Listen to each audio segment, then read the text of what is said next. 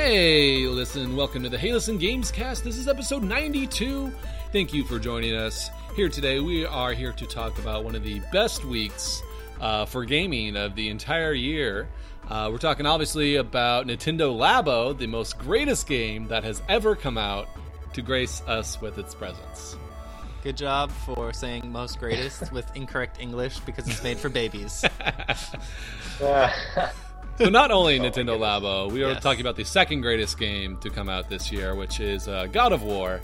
But no, in all seriousness, God of War, obviously, has been getting 10 out of 10s all over the place, getting amazing reviews. So we talked about last week, Nathan, you said it was the highest rated PS4 game of all time. Yeah, exclusive.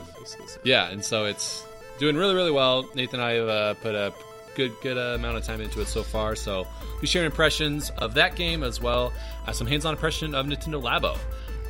So my name is Jeffrey Morse, and Nathan Wagner is here with me. Boy. And we also have the other boy across the internet, Rob Douglas. Can't I be like Kratos? I have the beard for it. You do look the most like Kratos. You do look the most like Kratos just because of balding and beard. Well, I have the body of Kratos, though, so. You have the body of Kratos? Yep. Guys, if you don't know Jeff in real life, he's the opposite of the body of Kratos. All three of us are skinny white guys. It's true. But that will be our main segment. Before we do that, we have some news. And we have Humble Bundle news, guys. And Rob is not the one who wanted to talk about this. It is me.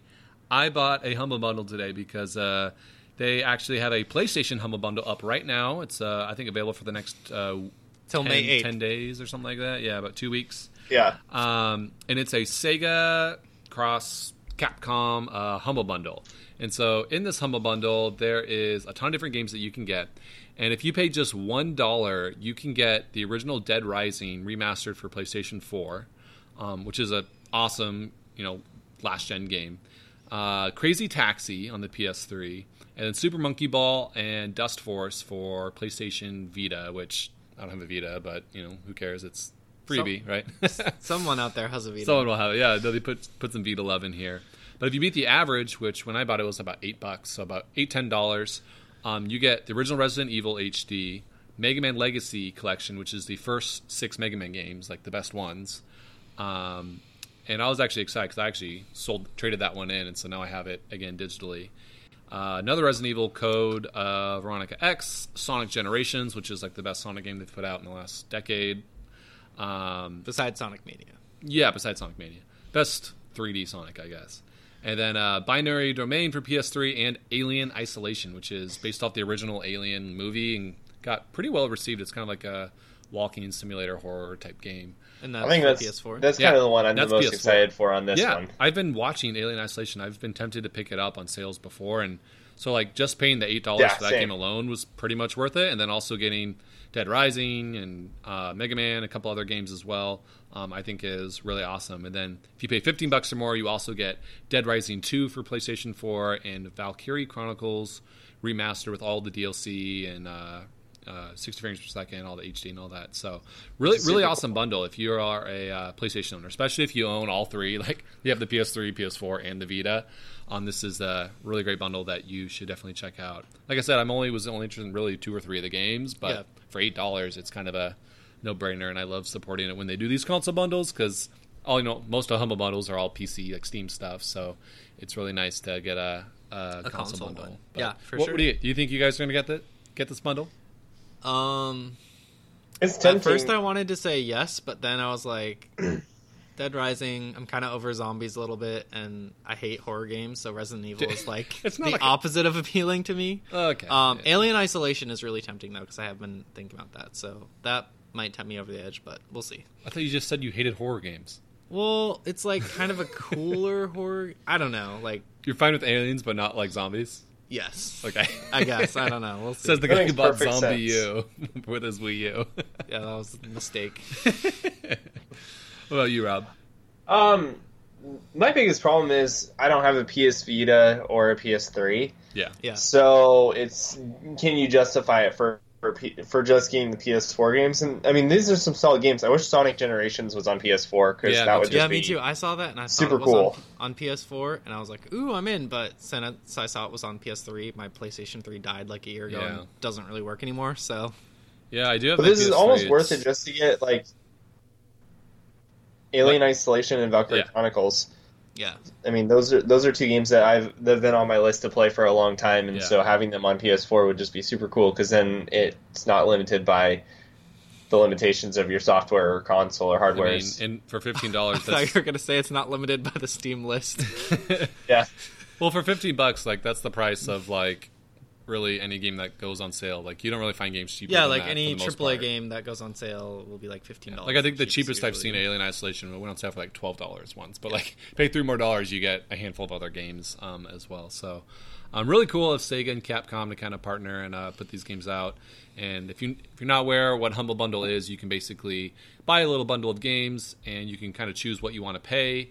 And you will get to choose kind of where your money goes. So you can tip the Humble Bundle organization. You can put it, 30% of your money towards the developers of those games, and then they also raise charities. So, like for me, I think I put like $3.50 of my like $8 or whatever towards charity. So you can really choose where that money's going, and it tells you what the charity is. So it's very, very upfront. So it's just a really, really great, really great organization that gets great deals, and they raise some awareness and money too. So it's good.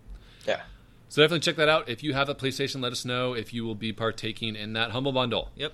All right, Rob, next news piece. This is a game that you've been really excited about. Oh, I'm so excited about I know this. you haven't got to play it yet, but Detroit Become Human has a demo out today, and it is basically the original kind of hostage demo that we saw when this game was first revealed. First revealed it, yeah. Yeah, and so this is the first demo. It's basically the fully realized, final version of this encounter. But it is a full demo, and it's out for anyone to check out right now. So are you guys going to be downloading this? I know, Rob, you probably are, right? Yeah, I'll download this. I didn't get a chance to do it today. Today was just kind of crazy and all, but I'm definitely doing this and going to play through this demo maybe once or twice. Maybe one time I'll do my best to be as good as possible, and maybe one time I'll accidentally kill them both. Yeah, I saw... I'll definitely check this out. I mean, it's free. Why not? Yeah. But I saw a really cool thing they added in, apparently, is at the end of the mission, they'll, like, show you kind of a tree of your choices and stuff like that, and it'll show you which branch you took, and then here are all the other branches you could have taken if you made these other decisions and stuff like that, which is awesome. That's really cool that made into the game, because they kind of, like, teased that in the original kind of reveal, like, oh, look at all these different outcomes that could have happened, but to really fit that into the final game and have that be part of the gameplay, I think is something really unique. I mean, it won't show you like, hey, if you did this, it won't say like this person would have died or something like that. It'll just be like, these are the other optional things that you could have gotten. So there's this many other choices. So it leaves a bit of a mystery too. Yeah, it makes you want to go back and try it another way. I'm wondering if the full game will have that. If you'll be able to like replay things, or if it's kind of like a Telltale game where you just stick with your choices till you get to the end, and then you can replay. Oh, like if you play one section and you're like, actually, I want to go back and redo that. Yeah. Yeah. I would guess that it probably, once you make a choice, you probably can't go back unless you start a whole new game. But it would be cool if they allowed you to do that. Yeah. But, I would feel it more like maybe after you said, Nathan. The game. Yeah, after you finish the game, I'm sure they will. Yeah, yeah. I feel like it would be more like what you said, Nathan. Just more once you make a decision, you're stuck with that decision, because it's probably going to be like Telltale's really good at the lose-lose situations. Yeah, exactly. Like no matter what you choose, like something is going to go wrong, and you're going to feel like a jerk, and someone's going to die. Yeah, and that I feel like that's going to be pretty heavy throughout this game. Is that no matter what decision you make, it might be the best decision, but it still will have extreme consequences. Yeah. So you got to kind of live with that and play through the game that way, and maybe you can go back and play chapters eventually. But the worst lose situation I think I've ever experienced in a Telltale game was the original Walking Dead. You had like to hand out the food rations to like your group, and like you had like two pieces of food, and like you can hand it to two people, make those two people kind of happy, and then everyone else would just hate you and be like, oh. Yeah, so the kids are more important. The dead weight, yeah. Let's not keep the adults alive. And if you don't give it to the kids, and they go, wow, I can't believe you heartless jerk. You didn't feed the kids. It's like, what was I supposed to do? Yeah, that's a good one. Yeah, so we'll get a lot of those in Detroit. I remember fretting about that one a long time, saying they're going, who do I give the apple to? Whoever knew an apple could be stressful. But all right, well, speaking of the original Walking Dead Season 1, the creators of that, Campos Santos, has been bought by Valve. This is... dun, dun, dun! Which is... I'm sad as a console kind gamer. of very surprising. Like, no one saw this coming. No one predicted it. When the news came out this last week, everyone was like, oh my gosh, like, what? Yeah, so Campos Santos, obviously, their only game is Firewatch. Yep. They made that, came out to pretty good reviews. I know, Nathan, you and I really enjoyed that. I love that experience. game, yeah. And that game was... Like, it was founded as a new studio. Like I said, the people who founded it were the people who made Walking Dead Season 1 and stuff like that. So they kind of came from that walking simulator, interactive storytelling genre. And they now, do have one new game. Firewatch is such a... Firewatch is a what? Firewatch is so great. Sorry, cut out there for a moment. Firewatch is so great that... it's cool that they've just kind of come out as this indie studio, and they have a game coming out later next year, I think, in the Valley of Gods. Right now, in the Valley of the Gods. Which both look so, like, the art style is super cool and everything, but this is just bizarre. Well, I'm worried bought out that, by Valve. They've already announced Valley of the Gods, I think, for, PlayStation and, consoles and stuff, but, just mean, after this, they're just going to be making, exclusive titles for, Steam, or, what does this mean kind of going into the future? Are they just going to absolve them and start having them work on their own Valve projects? Well, Valve had a statement when they bought them. Rob, do you have that statement up? Yeah, the Campos Santo representative, he basically said that even though we are bought out by Valve, we're no longer, we are going to still produce games on consoles. We are not just going to be PC exclusive. Okay, good. So it does sound like we're still going to have it, but does that mean, they are going to work on Valve games? Yeah, I think it'll be, obviously when they also said, everyone who's working at the studio, which is a small studio, only 12 people, they all still have their jobs. They're all just still working full-time on Valley of the Gods. They're basically doing the same thing as before. I think, like you said, Jeff, the interesting thing will be in 2 years, after their Valley of the Gods has come out, then what does Valve do with them? Mm-hmm. Do they just say, hey, you have creative freedom, just start another game like this? Or, hey, we have an idea, we want you to work on, a Portal game, or we want you to work on one of our other franchises, or I don't know. We'll see. Maybe Campos Santos is the Half-Life 3. They're the missing key to Half-Life. Oh my gosh. Half-Life 3 is just going to be a walking simulator. No good. Well, Valve did say they're getting back into making games, I believe. Yeah, beginning of this year, January this year. And they're releasing that Dota 2 card game. Yeah, sometime Architect this year as well. And they said they're making other games beyond that, which they've just been doing Steam for the last 5 years or something like that, basically. So yeah, pretty much. This must be part of that. It's definitely a good pickup by Valve. I think that's a good investment that will make a good return hopefully for them. But yeah, interesting to see how this changes up that studio, and if we see any changes there. So our last main news piece is that earlier today, Bungie had a Destiny 2 Warmind reveal stream, and so this is pretty much just the one stream that showed pretty much everything they're going to be saying about the new DLC, which is dropping in 2 weeks. And there's a cinematic trailer that they put out that's all CG cutscenes. Looks really gorgeous. Those do a good job on those cinematics that they do. And basically, you're going to be fighting alongside a new Guardian character named Anna Bray. And you're going to take on basically this hive army that had been frozen underneath the surface of Mars. Because basically the polar ice caps are melting, and it's basically uncovering all this secret technology underneath the ice. So it's very mysterious. And then there's also this hive army that was buried underneath the ice as well. So you're going to be fighting this hive army. They're called the Grasp of Nokris. And you're going to be basically fighting to get to Rasputin's core. And basically, if anyone played D1, Rasputin is a name that you heard a lot. Yes. And it was basically this Warmind, which is basically a crazy supercomputer that... AI. Yeah, crazy AI supercomputer that can, communicate with every other basically machine throughout, the Milky Way, and command, nukes and missiles, and bring destruction upon us all if it wanted to. And so it's finally kind of diving into this mysterious character that we've heard so much about and kind of had small missions about, but really going to be able to learn more about this mysterious Warmind character that I think a lot of Destiny fans have really been wanting to explore more. So fingers crossed that they do a better job than they did with explaining Osiris, which is the last DLC, which like, hey, remember this character? Oh, here he is. Okay, now he's gone. And we don't actually develop him at all. I mean, I think my question actually is like, are they adding in new raids or a new raid, or are they adding in new strikes or anything like that? Because I feel like the story content will be cool, but it'll probably be like maybe 5 hours long at the longest. Something you usually play through once. Something you play through once or maybe a couple times or whatnot. But is there going to be significant changes and updates added? They are to adding make in. The game more I think it's three strikes or something like that. Okay. And then they're adding in new Crucible maps, and the new maps from now on for all expansions they announced are actually going to be free for everyone. Oh, so nice. That's cool. So even if you don't buy the DLC, you can still play and Crucible. They're releasing all the old DLC maps from December for everyone too, and so everyone gets free maps, which is really cool. Private matches are coming to the PvP.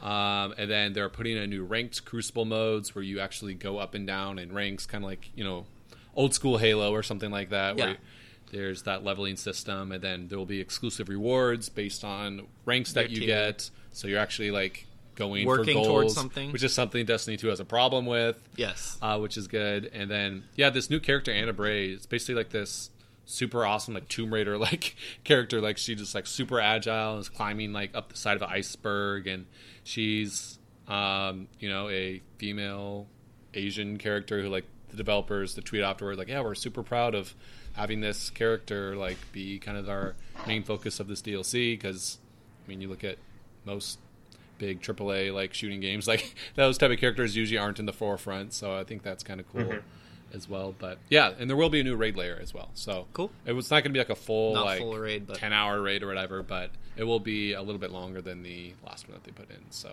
there'll be new challenges. New challenges, new raid content, and then the thing I'm actually excited for the most is there's going to be a new kind of horde mode that's like survival based, and so basically like firefight. Kind of, yeah. Well, do you remember Court of Oryx in Destiny 1? Yes, yeah. It's basically, imagine that, but over an entire, like, event, because it's a public event among, like, the map. And you fight 7 waves of different enemies, and every wave gets harder. And you're doing it with other people who are on the map, too. And then once you get to the 7th wave, you fight one of 5 different, like, bosses that are really hard. And then every week that you do it, there's different bosses. And each boss will drop a different reward, and so, like... So it will be a lot like Core. And so you're wanting to go back, and you can initiate it whenever you want, and depending on the week, you might get certain rewards and fight different people, so it mixes it up. But, so it looks like they're adding a pretty good amount of content. It should be better than the last expansion, but I think still a lot of people are going to be kind of waiting for the big September update that's coming out. So, I think that's kind of where I am at this point with Destiny. Like, I just kind of want to wait, let all this content build up, and then in September when the new update drops, I'll just splurge and play everything I haven't played yet, and it'll be great. Well, and they'll probably come out with a pack like they did with Destiny 1, where they just bundle it all together. They'll come out with like a year 1 or year 2 edition of Destiny 2 or whatnot. They even kind of confirmed that it's coming, and they actually did a really cool thing last week where they invited dozens of like Destiny streamers and like content creators and like lore masters, just like community members, and they basically spent 2 entire days doing this summit where they previewed content that was coming ahead, asked what they thought about changes they're going to be making in the fall. They showed them a brand new mode that we haven't even seen yet, and got a lot of feedback. And it, from what I've seen online, it looks like it wasn't just like PR crap. It was like actual like people were like, we really want to know what you want, and like what do you think about this? Is this a good idea? Do you want this or do you want this? And so, I mean, I'm not saying Destiny 2 is going to be fixed to be the best game ever this fall, but it looks like, we're heading in the right direction, which is, I think, good for everyone. Yeah. So cool. Awesome to see. Good games get better. But all right, segment 2, we are going to jump straight into Nintendo Labo and God of War. Is it Labo or Labo? It's Labo. It's Labo, like a lab. Yes, you are having your own Nintendo Lab. And let's throw an O onto it to make it sound like Nintendo or something. I don't know. Exactly. Nintendo cool. So and that's a little bit of a tongue twister.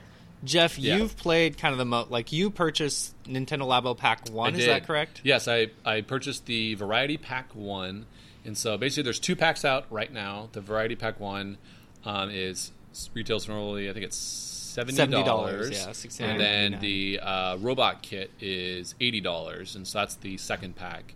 And honestly, I mean, the Robot Kit looks kind of cool, and it's very complicated, but I really like the Variety Pack because it literally comes with, I think there's 5 or 6 different main activities that you can do and build. So there's a bunch of little smaller things that you build. The Robot Kit is really just one thing that you're building. Yeah. It's very complicated. It's very involved in stuff, but I kind of like having a bunch of different little projects that you can decide to work on and mess around with. Okay, so which ones have you done so far? Yeah, so I've done the RC car, which is the most basic one. It takes about 5 minutes to put together. And Nathan, you even made this one. Yeah, it's like, that's the one where you put the Joy-Cons on the side and you can kind of move it around. Yeah, it's almost like a little bug or something. And so it's not actually a car. It doesn't have wheels.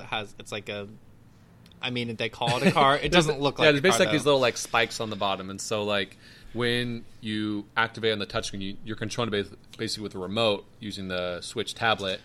And when you activate a Joy-Con, it rumbles and it makes it move a certain way. Mm-hmm. And you can kind of switch the frequency of the rumble, which changes how fast or what directions it's going. You can use the little IR camera on the end of it to like spy on things.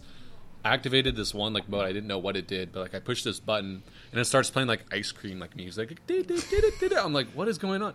And then it starts like chasing after my little amiibo that I had like on the floor next to it.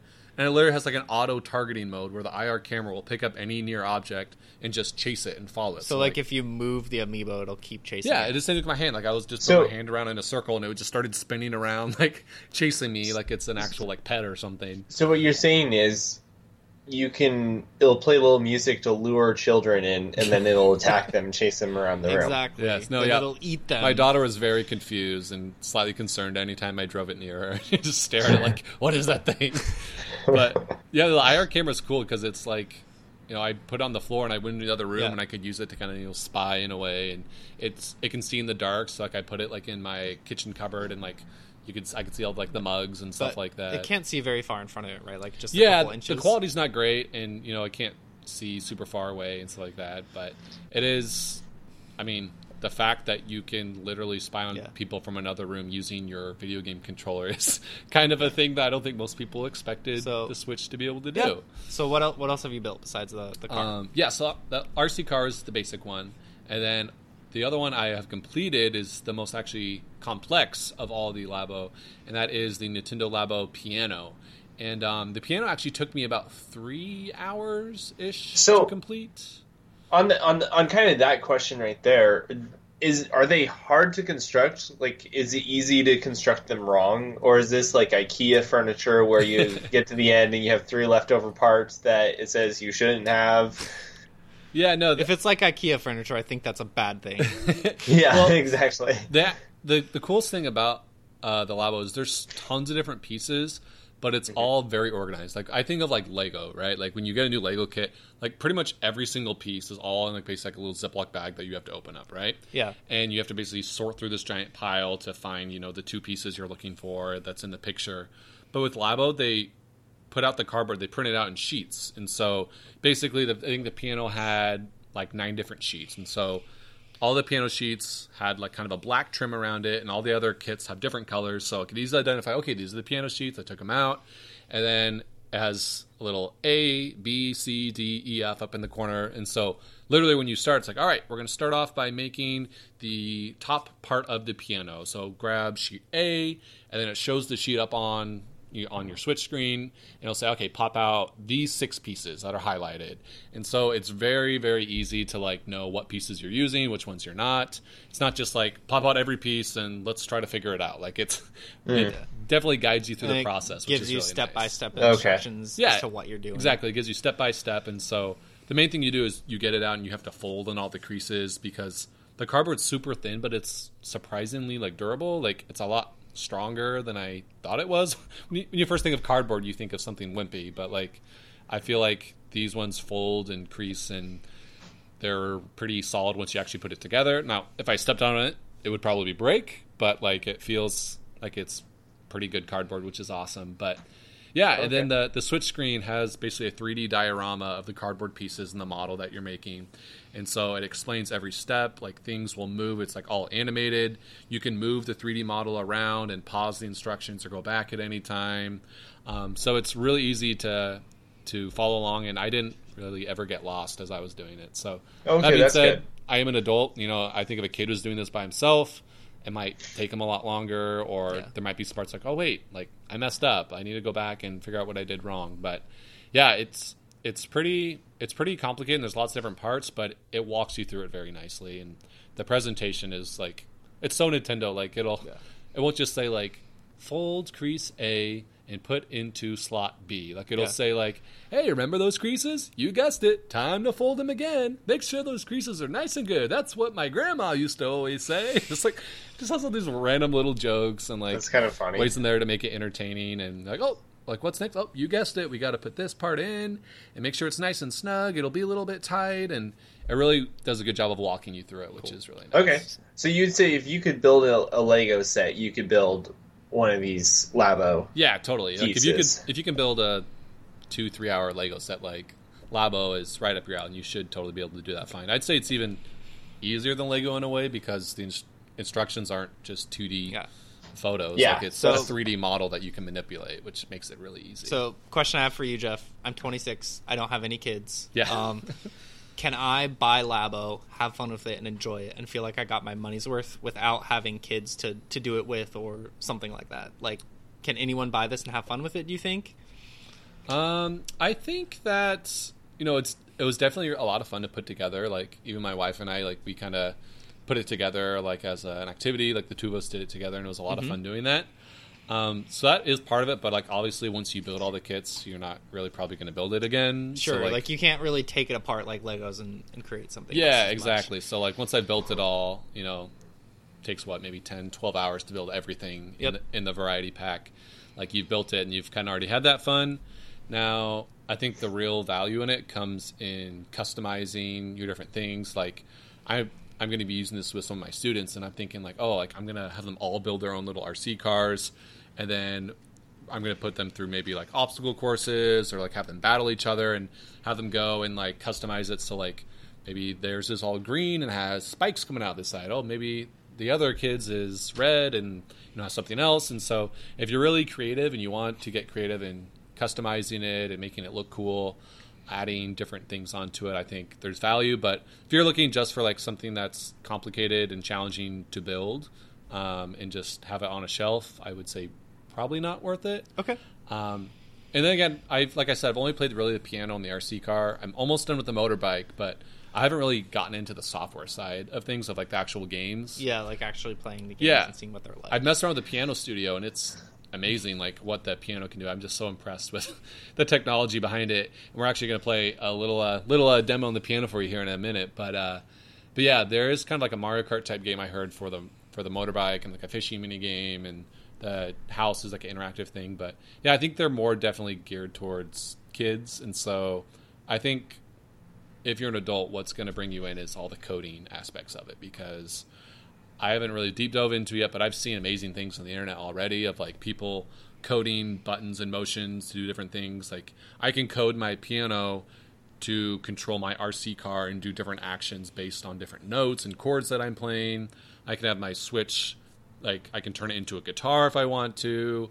I saw someone make like an alarm clock out of the coding somehow. So like if you really like coding and that kind of stuff, like and you're kind of a techie, I think you could totally mess around and have a lot of fun stuff with that side of it. But that makes sense.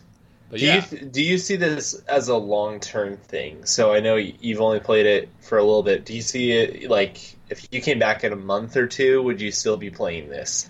Yeah, I think actually, Rob, I'm going to cut you off because Jome20 on Twitter actually asked this question. He said, does Nintendo Labo have staying power? Or is it cool to put together around with, but you can't envision yourself playing around with it like after a month? Yeah. So, it's kind of too early to tell.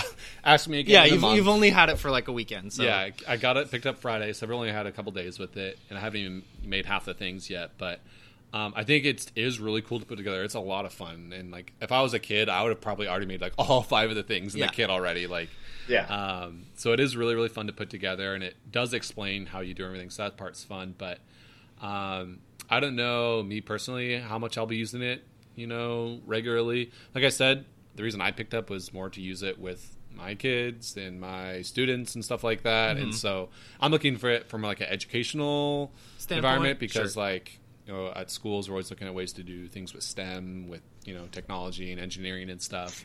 Like I teach a Minecraft coding class right now, which is a lot of fun. So any sort of stuff like that I'm interested in. So it'll be hard to see, but I definitely think it's going to sell really, really well. Like all my students, when I told them about it, are just like psyched out of their minds for like when to do it. So it's really, really exciting. And I think kids are definitely excited for it. And so, I mean, even it comes with like the game case and a cartridge, and it literally just says like variety pack 1, like very clearly. There's going to be 80 a more variety of pack these. 2, 3, 4. Like we're going to get multiple sets probably every year for the next couple of years, unless it really bombs, which I don't see happening because it's just really like so dang clever. Like, and it's got that Nintendo charm. So, yeah, I think it's kind of hard to tell. If you're a kid, I think it would probably have some staying power, but then again, knowing kids and wanting to move on and get the latest tech, as soon as a new variety pack is out, they're going to want to throw the old cardboard out and get the new ones, I'm sure. So but I mean, I guess you could say it with really any any toy or kids, new thing. But yeah, I think if your kid is old enough to be able to mess with the coding side of it, it could definitely be a really long-term project for them. Cool. For sure. Rob, do you have any other questions about it? I know we have one more question from Twitter, right? Yeah, actually, we got a question from Dan Mara on our Facebook. Okay, on Facebook. So Dan asked, is it worth it, and is it a game changer? So it's kind of a general question, but... Well, like I said, it's worth it if you have kids, especially if they're anything into building or Legos, or you want, like... Or you want to encourage them. You want to encourage them to be more creative and discover and create things rather than just... sit around and race Mario Kart all day. Like, you wanted to do something more active. That's true. Like, I took this out. I was doing it outside. Like, I was using the tablet. I was playing it outside and really putting together cardboard. And it was a really fun project to do. But I think the second part of that question is the bigger, more important one. Is it a game changer? I think it is a game changer. Like, when we picked it up at the store, like, there was a whole other section that Google had already put out, like, apparently this, like, Labo clone where, like, they have this Google Cardboard stuff that's supposed to be kind of like Labo, where you put it together, punch things out, and you build things. So, like, this could totally start, like, a whole trend interactive of a bunch of people. STEM cardboard activities. Like, none of them are going to do it as well as Nintendo, because Nintendo's charm and software stuff, like, they just are so dang creative. But, like, I think it totally could be a new fad for the next couple years. Totally, especially with phones and stuff like that, where you can just put your phone in there and download an app or something like that. Oh, that's cool. Yeah, I think most of all, Labos to show me how creative Nintendo is, and like, none of us would have ever guessed like Nintendo was going to put out these cardboard like peripherals that do these crazy things. When that first 3-minute video came out about it, everyone was like,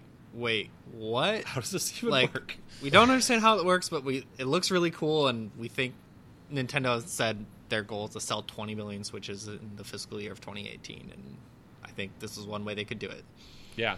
So I'll definitely kind of keep you guys updated over the next couple of weeks as I start building the other kits, and let you know if my impressions on if the whole pack as it on its own is worth it. But yeah, I really, really love the piano, and Nathan is actually going to play us a little composition here on the piano.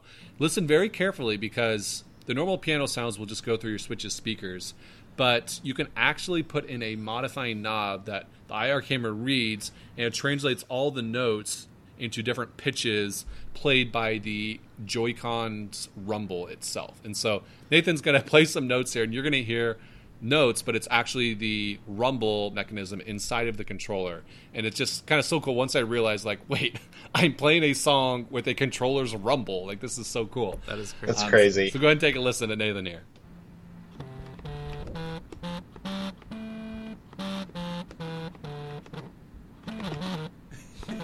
Yeah, so sorry to put you on the spot there a little bit. You're not I'm really sorry, a musician, but people, for murdering your ears, but it is really cool. Yeah, it's a that's really, super really cool cool piece of tech.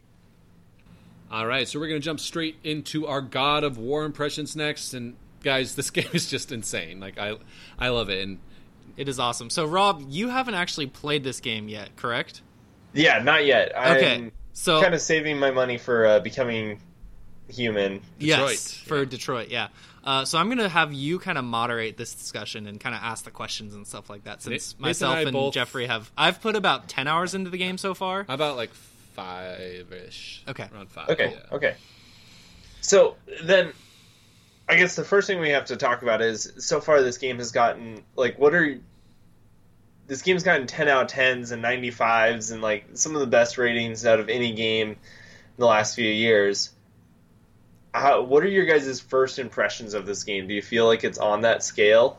Well, it starts off like no other game I've seen. Like, literally, it shows Kratos. Like, we're not going to get into spoilers. We won't get into spoilers, but no spoilers here, like, guys. Literally, from like the moment you start the game, you push start, like the menu just kind of fades away, and like the game's already like running, and like for the rest of the game, it's all literally one camera shot, which, you know, they kind of touted before, but to see it actually in action is just something that's never been done before. Yeah, it's really impressive. Like, when they talked about it, I was like, oh, that's really cool. There's been some movies that have done that, but to actually see it happen in a game it's just a really very cool storytelling mechanic, and because of that, God of War feels like maybe one of the most cinematic experiences I've ever played in my life. Yeah, it totally sucks you in. Like, it's not kicking you all the way out to like these pre-rendered cutscenes and okay, now you're back in and now we're in another part of the game or whatever. Like, it's literally all woven in, so it feels like you're always playing and you're always involved, and like there's so many side conversations that happen as you're playing, like between Kratos and his son and amongst the world, that always makes you like curious about like what's going to happen next and like want to know more about their relationship. And you know, you mentioned like this game's getting, you know, perfect scores all over the place, and for a game to get a perfect score, like it really has to, you know, absolutely nail everything. So like for what I've seen, like, and what I've heard of the music is like impressive. Like, it's this amazing cinematic music. We're gonna play some at the end of the show for you.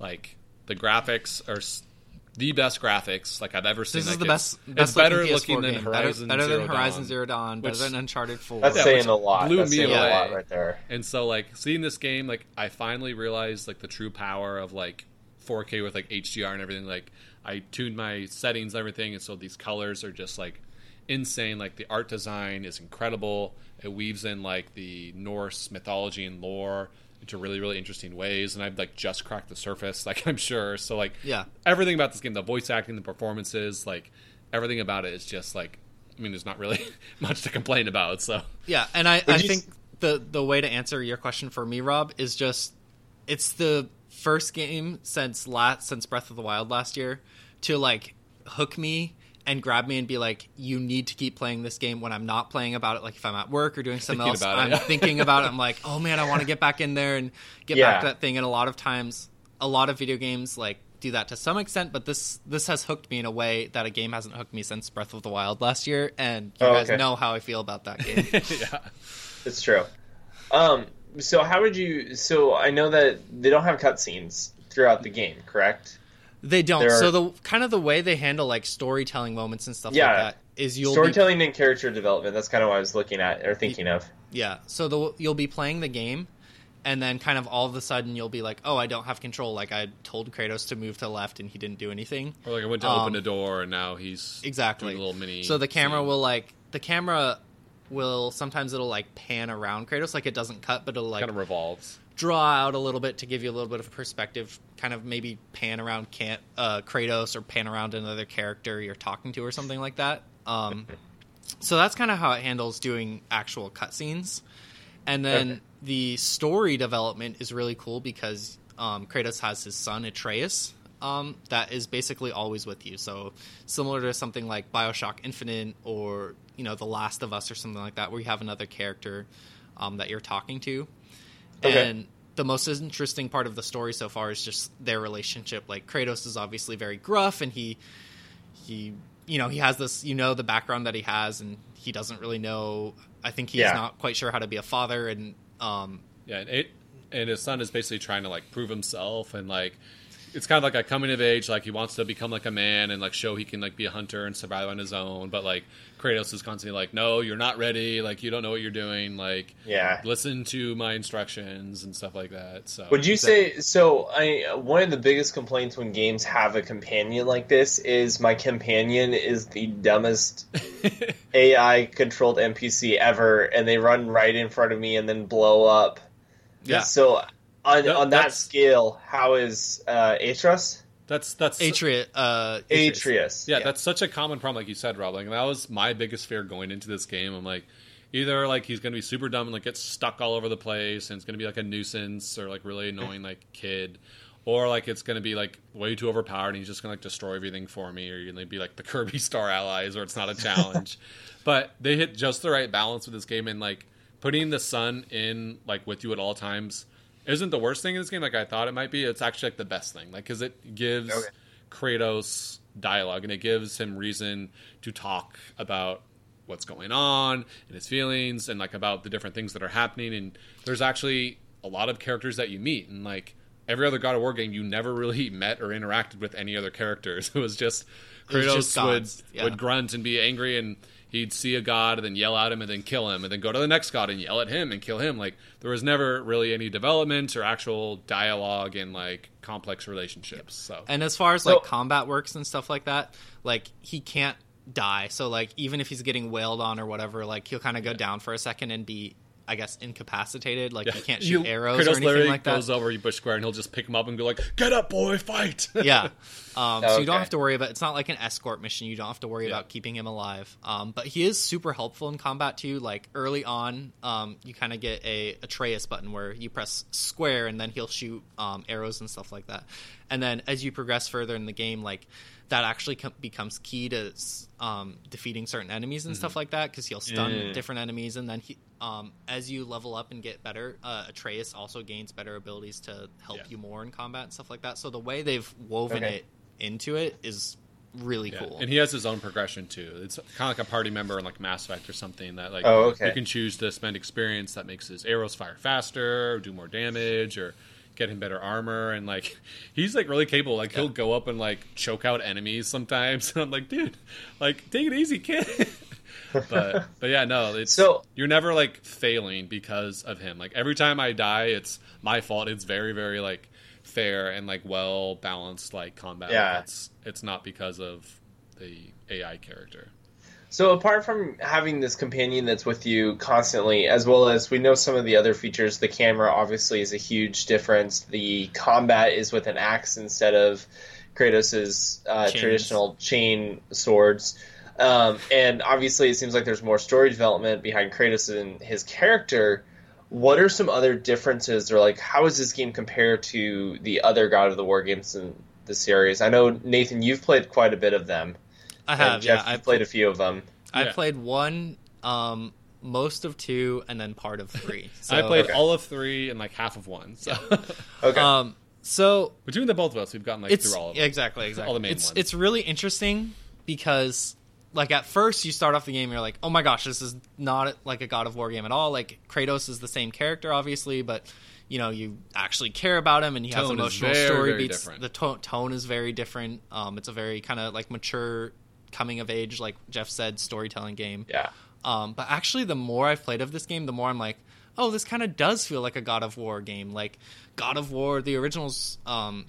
Some of the good things I thought about them were they had these kind of you were going to these kind of crazy, outlandish places and exploring those, and fighting your way through that. Creatures. Yeah, seeing crazy creatures, like environments that you would never actually see in real life, like heavenly environments and stuff like that. And the further you get into this game, the more you kind of start to see of that. More peels back kind of the Norse world, The combat is obviously very brutal. It's a different style, like over the camera, over the shoulder and stuff like that. So it's not the same, but it is still like you're doing you have a heavy attack and a light attack, and you're kind of comboing those together and into different ways. I will say it's not quite as gross as the old ones, though. Like the old ones are very much like you're killing things and we're going to see blood everywhere for shock effect. But like this one's more like you're fighting kind of like reincarnated like Viking like skeleton warriors, and so that's more like you're they have fire inside them, so you're seeing crazy fire and ice particle effects, which definitely mixes it up, and it's a lot more fun to see than just the same, oh, I ripped off the head for the 40th time, there's blood everywhere. It is still, like, pretty brutal, though. Like, there's still tons of animations where you'll just chop someone in half, or, like, you can grab someone and, like, rip their head off, and so I want to say there is, like, it's not as brutal, like it doesn't show it as I'm just saying as it's closely, not just like I guess. Pure red blood, like it's like it's taking more of a mythical approach, and it's showing different things rather than just straight up like chopping limbs off and blood spouting out like the ridiculous original 3. But I think so then the crazy thing is it's not really like, it doesn't even feel like it's part of the other games. Almost like Kratos definitely is the same character, and they allude to him being a god and some of the things he may have done in the past games, but you can totally play this game and never have touched like any of the God of War games, and like, totally just love it and enjoy it. Yeah, like it really, in a way, it's like a total fresh reboot, like totally different game. Even the combat feels different in ways, at least at the beginning, because like I find myself going more and seeking out kind of one-on-one encounters, which the enemies in this game don't respect at all. Like you'll have 6 enemies all mob you at once, but like I try to kind of break up the pack and like freeze a character with my axe, and then kind of go one-on-one with a certain character, while in the old ones you would just whip around your chain blades and like get 80 hit combos and kills like 7 guys at a time. So it's a lot more personal in like every moment of the game. Yeah, like you have to use dodge and block and parry a lot as well, versus just kind of you have to actually use defense. Right. Yeah, I think I got through the entire like God of War 3 with like blocking only like once in the entire game. Like you don't use it at all. So then, I know you guys are pretty early on in your playthrough. Yes. But 10 out of 10, does it deserve it? Early on, I would say, like the whole story is very, very intriguing. I'm really curious to know kind of what happens, and then, I think the gameplay kind of starts a little bit slowly, like the first couple hours. Yeah, for sure. You're kind of going through corridors, and it's teaching you different mechanics very slowly. It kind of is a tutorial. It's kind of a big, long tutorial. Yeah, exactly. But then you get to maybe like 3-4 hours into the game, and you hit this certain point, and the game kind of opens up, and it shows you. It not only opens up so you can explore different areas and stuff like that, and there's even parts where it's like a Metroidvania where you go to somewhere and you're like, oh, I can't get in here yet, but I think if I get an item later on, I should be able to come back here and open this and unlock it. And then it also like kind of throws this whole Rob, you're gonna love this. It has this very, very deep like RPG mechanic system thing that I wouldn't expect out of a God of War game. Like it's I think it's way deeper than something like Horizon Zero Dawn. Because you definitely kind of have to like spec your character, like exactly, like so the way like the leveling up works is you don't actually level up Kratos. You level up his armor and his abilities and stuff like that, and his weapons. And so you can level up weapons, you can level up armor, you can eventually, once you get high enough, you'll start getting certain perks that you can, or enchantments is what they're called, and you can equip them to your armor and to your weapons, and they'll allow you to do different attacks and have different stat bonuses. There's really a lot of customization that really wasn't there before. Like God of War's only customization before was like in 3. I think there was 4 different weapons, which pretty much all controlled the same. They just had different animations and maybe were more effective against certain enemies, but there wasn't really any customization. I've only cracked the surface, but I could just tell there's many, many different paths to go on skills and weapons and runes and exactly. And there's a different it's like you said, you level up Kratos, you level up Atreus, you level up different aspects of Kratos like shield and axe, Spartan Rage, bow. Yeah, exactly. All the different stuff. And, like, we haven't talked about the axe yet. The axe is the best part of this game because it just feels so good when you like throw the axe and like it does this cool rumble. Then when you call the axe back, it comes swinging back and will, just like Thor's hammer, will like knock through like multiple enemies, and Kratos will just catch it with like his hand up above his head, and it'll do this crazy rumble again. And it's just the most satisfying experience, just chucking it off in the middle of nowhere and then recalling it. It comes back every time. And I mean, yeah, it feels good. They do a good job of like making it so like if you threw your axe, then you like walked far away, like it'll take a little bit longer to come back, and also like you'll hear it like clanging against a tree or something like that it's hitting as it's coming back. So it is really, really cool. I mean, and he never really had an axe before, so this is a totally unique weapon, and everything is based around the axe or just using like hand-to-hand combat. So like you can use an axe, which does maybe a little bit more damage, but if you use your hand-to-hand combat, you'll do stun damage, which allows you to insta-kill enemies. You can parry people with your shield, and then you can use the axe to like freeze enemies in place and do different elemental abilities. So the axe is just really, really cool. It takes a little while to get used to, but once you get the hang of it, it just is a ton of fun to play. It's really fluid. Cool. Awesome. So it sounds like you both would highly recommend this game to. Yeah, this just is about everyone needs to play. Everyone needs to play. Obviously, I haven't finished it yet, but it's got to be one of the top PS4 games, I think. Well, like, people have been saying it takes like 25 hours to complete just a first playthrough. Like, we're not even like, I guess maybe a quarter and there's of the way. So many, a quarter of the way. Yeah, maybe? And there's so many different like little discoveries you can make. You start opening up side quests and different collectibles you get as well. And you were saying like you haven't even really done the main stuff. Not because the main story is not good, but just because all the side quests is just as interesting. Like, I spent like probably four hours once I got to kind of the first opening up part, just going around and doing side quests and seeing new things and stuff like that. And it's totally worth it. And those story moments, I feel like, and the things you get out of that are just as cool as the main story stuff. Yeah, and you've been playing on normal difficulty. Yeah, right? So I'm playing on normal. So There's like, 4 different difficulties. What do you think about normal? Because I've been playing on hard, and I've been getting my butt kicked. Like, is normal still a pretty good challenge too? So I've really enjoyed normal because like it's not too hard. It's relatively easy. You get through most encounters. Like, how many times have you died? I've probably died like 30, 40 times or something like that. Okay. But so still, it's still a good amount. Yeah, I'll still die to certain bosses, or you come to new enemy and you're like, oh, I don't know how to fight this, or this thing is kicking my butt, and you fight it a lot. But I am still able to. I'm able to get through it, progress and get through it without being too frustrated. Like, I think the longest I've spent on any one single fight is I spent like 20 minutes fighting this one boss, and it took me a while to figure out what the best strategy was for beating him. Yeah. So for me, it's the perfect amount of challenge without being too frustrating and making me want to say, hey, I'm going to stop playing this game because I can't progress. I was tempted last night because I got really frustrated. I got stuck in a battle for over an hour, and I was going over and over. And like, it was frustrating just because I would fail. Like, it was... I feel like it was almost like a it wasn't Dark unfair. Thing. Yeah, it wasn't like, oh, like crap. Like, that was unfair. Like, it was... I very clear, like, oh, I should have gone around the other way and thrown my axe or done this. And so it's very fair combat. It's very rewarding when you complete an encounter. And now that I've kind of gone through that initial one, I've gotten to upgrade my strength and stuff.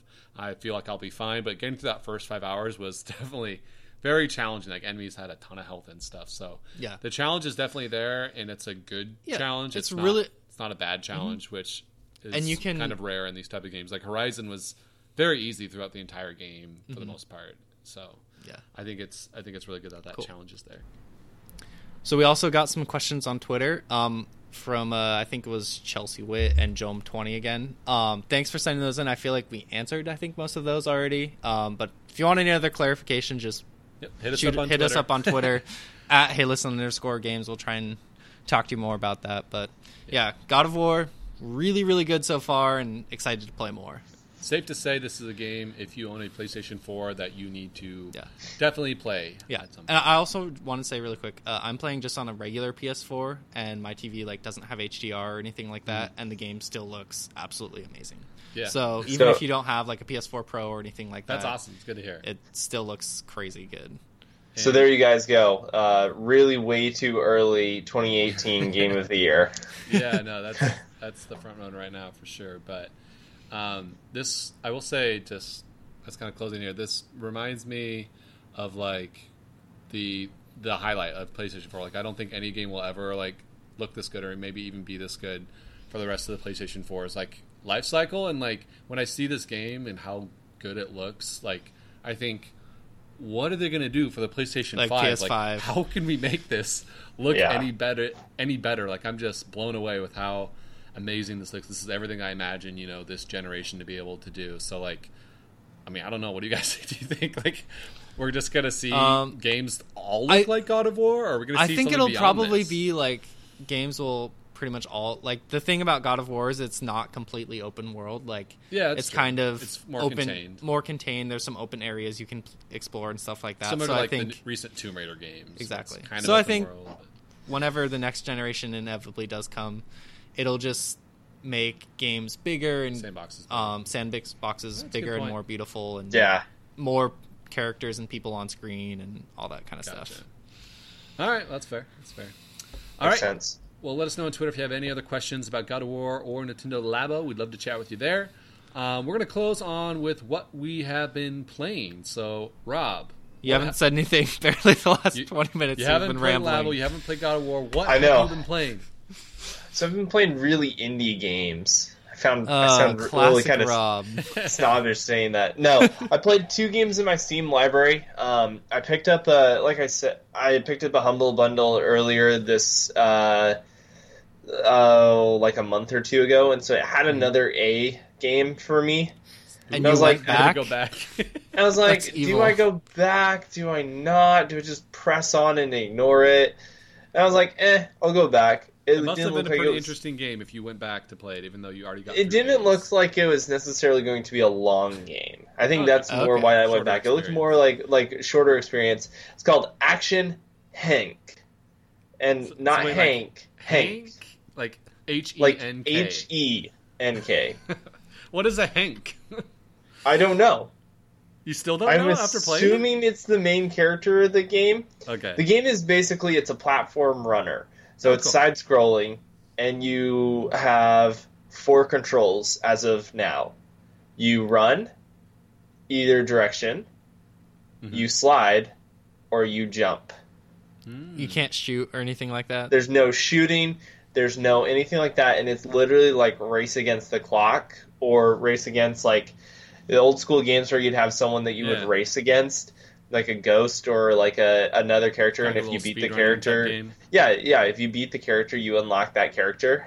Okay, but it's not like auto run, like Bit Trip Runner or something like that. You manually run. Okay, you actually have to run, and so that's the whole premise of the game. That's Is it fun? It was entertaining for a time. Sounds like I'd like to mess around with it. What's the art style? It's very like cartoony, like almost like Action Hero. It looks like it. Okay. So it looks like it's set in Andy's bedroom. Oh, okay. Okay. It's like the race car. That sounds like Action Henk. It sounds like it's like a toy action figure or something. That's exactly. Gotcha. And like it starts off with like this news blooper or reel and all this stuff and all this crazy stuff, and then the camera pans out from the old school television showing Action Henk, and he's got like the muscles and everything. That's cool. To show Action Henk, and he's got like a beer belly and stain on his white tank top, and like look. So it's very ironic. This is why Rob is playing it. It's really funny. It's kind of enjoyable, and we'll see if I ever go back to it. How long did you play it for? 20 minutes. 20 minutes, so the normal time. Okay. I did. I played through the first set of levels and then started playing the last race in the levels. There's like 6 tracks, and the last track is you race against someone, and if you beat them, you unlock them. And I literally spent like probably 5 or 10 minutes of that 20 minutes trying to beat this person and couldn't, so I kind of gave up for a little bit. So we'll see if I go back. I may go back just to see if I can beat that first character. It'll keep you up at night. You play anything else? And I did play a game called Broken Age. It's called it's done by Double Fine Studios. Yeah, Tim Schafer, right? Yeah, exactly. I've heard really good things about that. That game seems like a Rob game to me. It's very totally. Like Telltale, like LucasArts. Like it makes me feel like I'm playing a LucasArts, like the grim or something. Stuff, and like Monkey Island, like that style and the click and point and like the unconventional solutions to problems. I think that's probably one of my favorite parts is you have to solve this problem, and while any of us would be like, oh, there's a nail, obviously you hammer it in with a hammer. But no, you have to go find a bucket, and then you got to fill that bucket with sand. And when that bucket's full of sand, you pour, water, and then it's got to get hit by lightning. So now it's you got to do all these like. That's not actually something in it. I just was giving you like saying like you got to do what like you think you would need to solve the puzzle to get the project done. Yeah, and it's divided between two characters. I'm probably about 3/4 of the way through the game. Oh, nice! Oh, wow, nice! And it's really good. I mean, I'm really enjoying it. The story is really interesting. The characters are both really cool. They're the boy, so it's a guy and a girl. The girl, I don't know the actress, but the boy is definitely Elijah Wood. Oh, wow. Frodo Elijah Wood? Elijah Wood. As well as I heard one of the NPCs was voiced by Jack Black. Yeah, Jack Black's big friends with Tim Schafer. Like, he's going to be in Psychonauts 2 and stuff. And this one was probably my favorite. It's like this super ironic, like, hipster lumberjack who, like, talks about decor and everything. Played by Will Wheaton. Of course. Of course. So, Rob, I actually have this game on my PS4. I think I got it as a PS Plus game, but I've never played it before. Like, do you think I would like it? I think you would love it. Okay. It's really entertaining. I really like Psychonauts. I've been meaning to play. I just never got around to it. If you like Psychonauts, you'd probably like this one. And also, if you like Monkey Island or some of those old school, like, click and point adventure games or point and click. I think I said click and point last week also, and it's point and click. The genre is... Either way. If you like that type of game, you'll like this one. This one's one of probably the top point and click games I've played. Cool. Is the perspective like you see a character and you're kind of moving them around, like the old school Monkey Island? It's like side scrolling. And you click on certain spots of the screen and you walk to that spot. Okay. Yeah, cool. Side scrolling essentially. Cool. Awesome. Very cool. For me, outside of God of War and Labo, I actually started playing yesterday a game called A Robot Named Fight, and I'm going to give kind of a full review next week. It's an indie Switch game. It's coming out in the eShop on this Thursday, the 26th, and it's basically a Super Metroid clone that's like all roguelike. So basically every time you start the game, it's totally new, and you find different power-ups, and it procedurally generates everything. Wait. And, yeah. If it's roguelike, then it's not like you're not like shooting something and then like coming back to it and finding upgrades and stuff like that later. No, yeah, basically you start with like nothing. You just have like you can jump and you can shoot your standard like beam. Okay. And then as you go, you'll find rooms and bosses and things, and you might find, oh, now I have the charge beam. I can charge and open electrical doors. Oh, now I can shrink myself so I can get under gaps. Oh, now I have high jump. But if you die, you lose everything, you start over on a new run, and you'll find an ice beam on your next run with speed boots, or maybe this boss, and you'll see a brand new boss you've never seen before. And so every run is totally different, and every time you die, you lose all your equipment, and you start over. Okay, so you don't carry over anything. Yeah, so you don't carry over, but you do unlock like new things, so you can find new things every time you do a new run. But so far, it seems like a really kind of faithful, cool adaptation to Metroid, and there's not really any other Metroid-like games, really. There's kind of some Metroidvania type games like SteamWorld Dig and stuff, but this is like straight up, like you look at it, it looks like Super Metroid. It's like sprite based. Yeah, all sprite based. Looks very similar to the original art style. So I am liking it so far. But yeah, check that out on the eShop. Comes out Thursday, and I will give you a full review and let you know whether or not that game is worth your time next week once I have some more time with it. But sweet. Did want to say I'm playing it. It's pretty cool. It's called A Robot Named Fight, and it is out on Steam. It's been on Steam for a while, so this is the first console that they are bringing it to. So. Sounds good. All right. Anything else, Nathan? You want to share anything, or just been God of War? Like I said, God of War has hooked me. I haven't played anything else beyond that. That's all I can think of. So good. So I'm sure you guys will be hearing about God of War for the next couple of weeks as Nathan finishes up that game and stuff. Which is good. So, all right. Well, that ends our show today. We will leave you with the kind of the main overture from God of War by Bear McCreary. Go ahead and enjoy this cinematic, operatic piece as we leave you. See you guys. See ya.